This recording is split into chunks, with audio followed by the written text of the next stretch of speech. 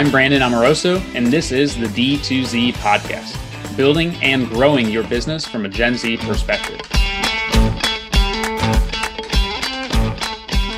Hey everyone, thanks for tuning in to D2Z, a podcast about using the Gen Z mindset to grow your business. I'm Gen Z entrepreneur Brandon Amoroso, founder and president of Retention as a Service agency, Electric. And today I'm talking with Bill Boulden, a serial tech startup CTO who focuses on bringing products from really the idea phase all the way through to launch. Thanks for coming on, Bill. I'm excited to have you here. Thank you so much for having me, Brandon. I'm excited to be here. So before we jump into things here, can you just give everybody a quick background on yourself? Sure. I've been a startup employee my whole life. I'm about 20 years into my career. First starting as a low-level developer, a junior developer, then a senior developer, then a full stack developer. And then I really took the plunge into this fractional CTO life where I work part-time for tech startups that need someone who can make their product and bring it to market, but can't necessarily afford a full-fledged Silicon Valley CTO full-time. You need a lot of money in the bank to pay those kind of salaries. So I come in at a much more affordable place where it's like, maybe you only have 20 grand to work with or something. I can get you a product in that much time. And so I launch these products and then move on to the next opportunity. Got it. And so it's more of like a part-time, you're hopping in on a contract basis? Yes. I sometimes work hourly. I sometimes work on a per project basis, but most of the time I have what's called a hot zone, which is where I start and I'm almost like a full-time employee. So when I begin, I'm spinning up your infrastructure, I'm hiring your developers, I'm writing all the code, I'm building your product. It's almost like a full-time employee, but then I very quickly taper off. And so the systems start running themselves. Like now the devs can fix the bugs on their own. The new features are coming every week on their own. I'm not needed anymore. So I gently exit the picture. And there's not that year-long commitment where when you hire a CTO normally, you're looking for somebody who's going to be there at the 3-4 year mark, handling your vision roadmap, handling your annual meetings, running a team of 200 people. I'm not that person. I get you out the door with something that can land on people's screens. What inspired you to go this route versus, I guess, more traditional route of being that like 3 to 4 year CTO? Well, I did that once and it was great for a lot of experience. But then I made some bad startup bets. So I worked at a startup. My fourth startup ran out of capital about 6 months in, and I was left on the job market. So I went searching for another full-time position. That startup ran out of capital 2 months in, and I had only just been hired as a full-time employee 2 months previous. So from that point, I wasn't willing to leave that startup completely behind because they needed somebody for a small fee to keep taking care of the site and do maintenance. So I said, all right, I'll look for part-time work now. I found part-time work. They needed someone who was like a CTO, but they couldn't afford a full-time CTO. All of a sudden, I'm seeing a pattern. And so I made that my whole thing, my whole scene, and embraced that model moving forward. And now I'm serving as the fractional CTO of somewhere between 6 and 9 tech startups, depending on how you want to count it. Got it. And then are you taking on like equity positions in these startups as well? Or is it just cash compensation? I have a schedule where I normally work for cash, and you can cut that price in half by giving me 1% of your company, and you can cut that price to 1/3 by giving me 2% of your company. Got it. Okay. I mean, I bet that gives you some significant upside as well, too. Yes, it's nice to have a lot of horses in the race. I've got equity in about 10 different companies right now. And it's really cool to always have a little skin in the game. You know, I've moved on from many of them. Some of them I'm only sort of, what would you say, like a break glass in case of emergency sort of asset. But it's nice to know that when they win, I win. And are all of your tech startups, are they in similar industries or is it just all across the board? They're all across the board. I've got one that's a commissary rental Airbnb. So it's like It's sort of like an Airbnb for renting commercial kitchen space. That one's called Use Kitch. And it's like, oh, I need to rent a place where I can cook 400 muffins on Saturday for a day. That's what that site does. Then I've got Hello Audio, which is a podcast hosting website that can serve like intelligent podcasts. I've actually worked in the podcasting space quite a bit. I've got Quan Wellbeing, which is a well-being focused startup for large corporations. And recently I've been working with Book with Tote, which is a Shopify plugin, which lets you save clothes, not to a shopping cart, but to a fitting room that you can then go to the store and have a fitting room laid out for you that you assembled on the site. So that's just an example of how diverse my industries are. I'll work in any industry, except I won't do anything defense related. I won't do anything med tech related because there's too much regulation I don't know. And it would be very heavy of me to wade into that field and pretend I know all about the market when I don't. And same thing with fintech. Lots of laws to follow. They need someone else for that who isn't me. That makes sense. Well, stick to what you know and let the other people pick up where you won't. And I think we've encountered that with like the healthcare industry as well, with HIPAA and certain CRMs you can use and you can't use, and it's just a little bit of a mess. And I'll let somebody else take on that headache.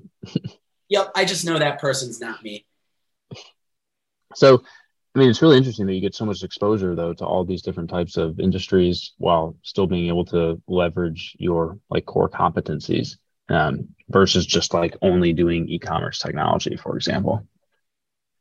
Yeah, my core competency is my ability to spin up a web application, including crossing all the T's and dotting all the I's. And I can do that for anybody who doesn't have some very special secret sauce that they need, like next level rocket science, data engineering.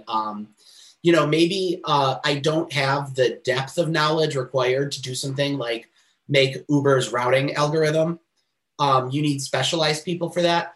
But if you're making a new app where people who like to collect rocks can find other shiny rock enthusiasts, that's just like any number of other apps that there have ever been. And I can crank those out in a fortnight. I should have a conversation with you separately at some point on the web app side of things, because we're actually going through something of an exercise like that right now. And we are also like consulting with somebody else who's more so on the algorithm side and actually has to like dig in and do the back end stuff. So that's interesting. But having worked with so many different startups, what are some of the mistakes that you've seen get made that maybe people could take away some lessons from? I would say I keep seeing my startups make the same mistake. And the biggest one that I would like to warn your audience away from is if you build it, they will come mindset. Almost all the founders I've worked with have believed that the world will be a path to their door once their product exists. So, if you only had an app where you could post your favorite pictures of shiny rocks you've collected, everyone who likes rocks would be on the app. It's just not true. You can't make the app and then wait for the world to show up. You need to aggressively pre-market the idea with a waiting list, staging areas, and test out growing communities ahead of time. And I tell these people who come to me with these ideas, I say, prove to me that you can grow a subreddit to 1,000 people. Prove to me that you can grow a Discord to 1,000 people. If you can do that, then I'll know that you have the ability to put your vision in front of people. Then I'll make you an app. Got it. So it really comes down to generating the actual like demand. The product could be as great as you make it, but it doesn't matter if nobody cares. Right. And I feel really bad when someone finishes their engagement with me and they're out 50 grand and they've got a great working shiny app and no one ever signs up or uses it. And so now I will say, what can I do to help you test your product market fit ahead of time? Can we get people engaged in another way? So, for instance, we had this reminder app that was going to be expensive to build. And we started it with just emails and text messages. So we just manually sent emails and text messages as reminders for things. And when people liked that, then it's like, okay, we can go ahead and make the whole reminders app now. We'll make it a real app. But if people didn't like that in the first go round, you just saved yourself 50 grand. Right. It's all about like creating that MVP, being able to test it before you go like all in on development. Right. And this is something I chronically have a challenging time with, is defining my founders' expectations downwards from a fully fleshed out site, because in their head, they see Airbnb or Uber. They see a complete product that has all the bells and whistles and everything works the way they want it to. And every link on the site goes somewhere. And in real life, it just isn't like that. You want to, get in, get out with something I can build you in 6 weeks. We're going to talk about compromises. Got it. Yeah, that makes sense. And it's a world which I'm starting to foray into more and more here, having come from the agency world and now moving into the software side of things. It's just completely different in terms of, one, like the time that it takes to go into a product and actually like get it to a point where like I would be comfortable with releasing it, but that's not the reality. Like you need to be able to create these like small iterations and tests that you can learn from before you actually go all in and end up wasting like 50 grand or 100 grand or whatever it may be. That's exactly it. You've got to go with the small iterations. I always tell people that your MVP is the first thing that does the thing that isn't embarrassing. So as soon as you have a thing that does the main thing and it's not embarrassing, get that out there and start collecting users. Yeah. Especially if you have like a large network, I think, of early adopters and people who want to test and come into it with that understanding, then you're not going to have to deal with any potential like backlash around, oh, well, this was like a half-baked solution that you put out here. And I think that setting expectations, just like it is with the agency, with clients, setting expectations is super important. Yep. So my clients come to me and they have a vision of a luxury automobile. And you talk them down to the Prius? No, I talk them down to a bicycle. Because the first thing that does the thing is getting you from place to place, but a bike is still all put together. It's not embarrassing. It's not missing parts or unsafe. So that's where you start. And then you're like, my idea where people like to move from point A to point B is really taking off. We're like, now let's invest in the automobile. Got it. That's funny. A bicycle. Is it at least electric, or is this you have to pedal it yourself? It can be electric, but I myself prefer the pedal it yourself varieties. That's one of my main hobbies is biking. Oh, really? Awesome. Yeah. I picked that up during COVID. I guess one of the positives of COVID was me getting outdoors more and cycling and running a bit. But what are some of the successes you've seen? So we've chatted about some of the mistakes you've seen with the startup founders, and I think it's pretty obvious that you need to test and get out there and not build something in a vacuum and make it this like Ferrari of a solution that maybe nobody's ever even going to use. What are some of the things you've seen that have been successful for all the companies that you've worked with? Yeah, so things that I've seen work well over and over again. This is going to sound counterintuitive, but charging a lot of money, especially at the start. When your company is focused around doing one thing extremely well, and your MVP may only do one thing, but it excels at it. It's an amazing tool. You can charge top dollar and you will be rewarded with users who truly understand your mission and care about the problem you're solving. I've seen people, conversely, who were so anxious to get users, they gave their product away for free. And there is nobody more entitled than a free user.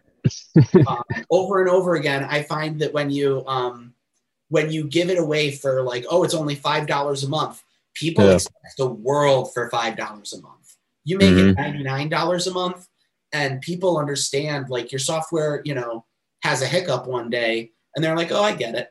And it's like, really, you'd think the people who paid more would be a lot more entitled, but it works exactly the opposite direction. Yeah, So we actually just went through this exercise when pricing the drinks app for Shopify, and I was like, I don't want to be servicing anybody for less than $250 a month. Because like if we just did purely variable, we would have merchants that were paying $5 or $10, and they'd have the same expectations, if not higher, in terms of support that they would get, and it would be completely unsustainable. But is would you say that's the same for like marketing tactics where you offer the first month free and then it rolls into like real pricing? oh, sure. I'm no marketing expert, and free trials are really powerful. But I'm Okay, saying got it. I The come price from of a the place solution where itself. the overall price, yeah. I've seen Got it. pricing yourself high. At the most successful startup I've had, I've got 2 exits to my name, and the first one was the most expensive app I've ever developed. It was an app targeted at the world's largest law firms. Okay. And when you're dealing with the world's largest law firms, you can throw up prices like, $100 a seat a month, and they Yeah. say okay because they're used to things being very expensive. And I've found actually that if you price yourself too low for certain audiences, they'll just completely ignore you. Or they They don't even know really like how to ignore you. handle it. Like they don't even have the internal processes set up to like wrap their head around anything that's like less than thousands of dollars a month. And they don't take you seriously then. Yep.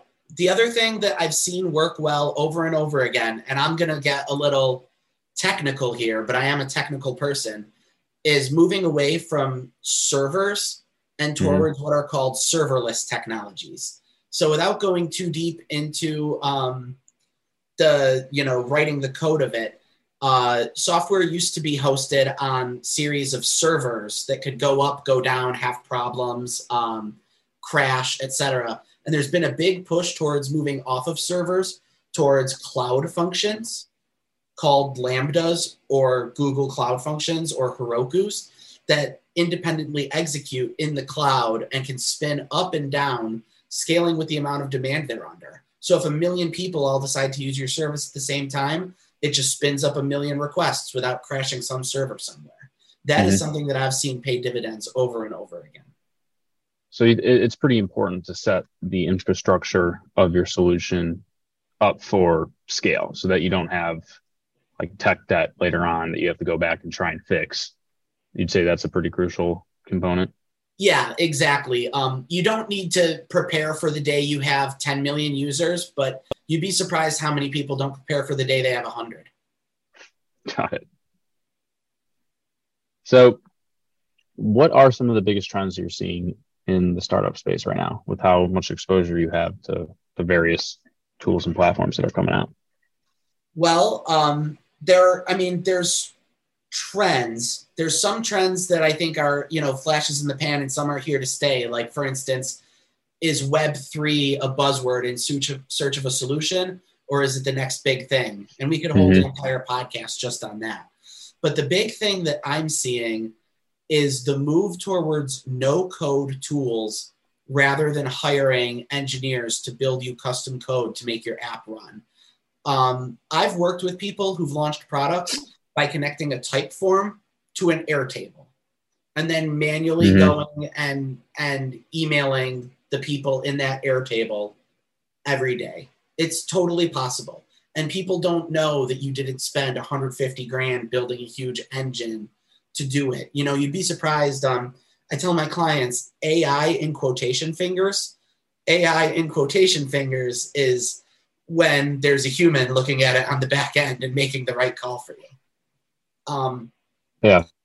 But something we've been working through on like a side project that I'm working on is like augmenting the algorithm with a human. So it's sort of like a 50-50 there. It's sort of like check and verify before pushing through, which I think is sort of like a happy medium. Because I mean, the ideal would be there is nobody there. Right. You eventually automate the human away, but you do that at scale when it becomes more expensive to have the humans than to have the computers, which is not true at first because your first line of code costs you your first 10 grand. Got it. So I would say that a growing awareness of these no code and low code tools, like the ability to staple together type forms with Airtables, with Retool, with Zapier, with HubSpot, with Constant Contact, with MailChimp, with ActiveCampaign, and with Shopify. If you can master those half a dozen tools and just understand all the different ways of gluing them together, you can launch full-fledged tech startups on a shoestring budget, less than $1,000 of investment. That's impressive. That is not, I don't think that is the norm in terms of how people think they need to go about it. There's almost this, we need to go raise a bunch of money and then develop something truly amazing and not necessarily that like lean and scrappy approach to putting it together. Yeah, one thing I need to work on is I talk myself out of business a lot because I have a meeting like this with a potential founder who thinks they need to hire me to build their app. And I teach them instead how to do it without needing any developers. And they're like, oh, that was great. And now I'm out of a job, but it's okay because I helped the customer. And that's what. Yeah. I mean, it engenders goodwill too. So, you know, they'll be much happier with you and I'm sure you'll work with them in the future versus you telling them, oh yeah, you need to pay me $100,000 actually. And we're going to build this amazing thing. And then to have them be very disappointed. And even though it's not your fault, nobody wants to use it. They'd still look to you as, well, why did we do this? Yep. Right now, my LinkedIn catchphrase is just, I take things to prod, but I've been considering changing it lately to, I'm getting very good at not building apps. Sort of like, here's what I'm really good at is not doing the thing. I'm good at talking you out of bad decisions. You're like a dual consultant. You can build it, but you can also coach people through whether or not this is something they should actually do. Right. That's funny. Well, thank you so much for joining us. This is really insightful. Before we hop off here, could you just let everybody know where they could find you online if they wanted to reach out and connect? Sure. I have a site. It's billboulden.com, BILLBOULDEN.com. And I'm /in/Bill Boulden on LinkedIn. I'm also on Twitter as Down Upright, but that's mostly for my DJ and musical work, which is a whole other side of my personality we did not get into today. That's where you can find me online. Thank you so much for having me, Brandon. Yeah, of course. As always, this is Brandon Amoroso. You can find me at brandonamoroso.com or electricmarketing.com. Thank you, everybody, for listening, and we'll see you next time.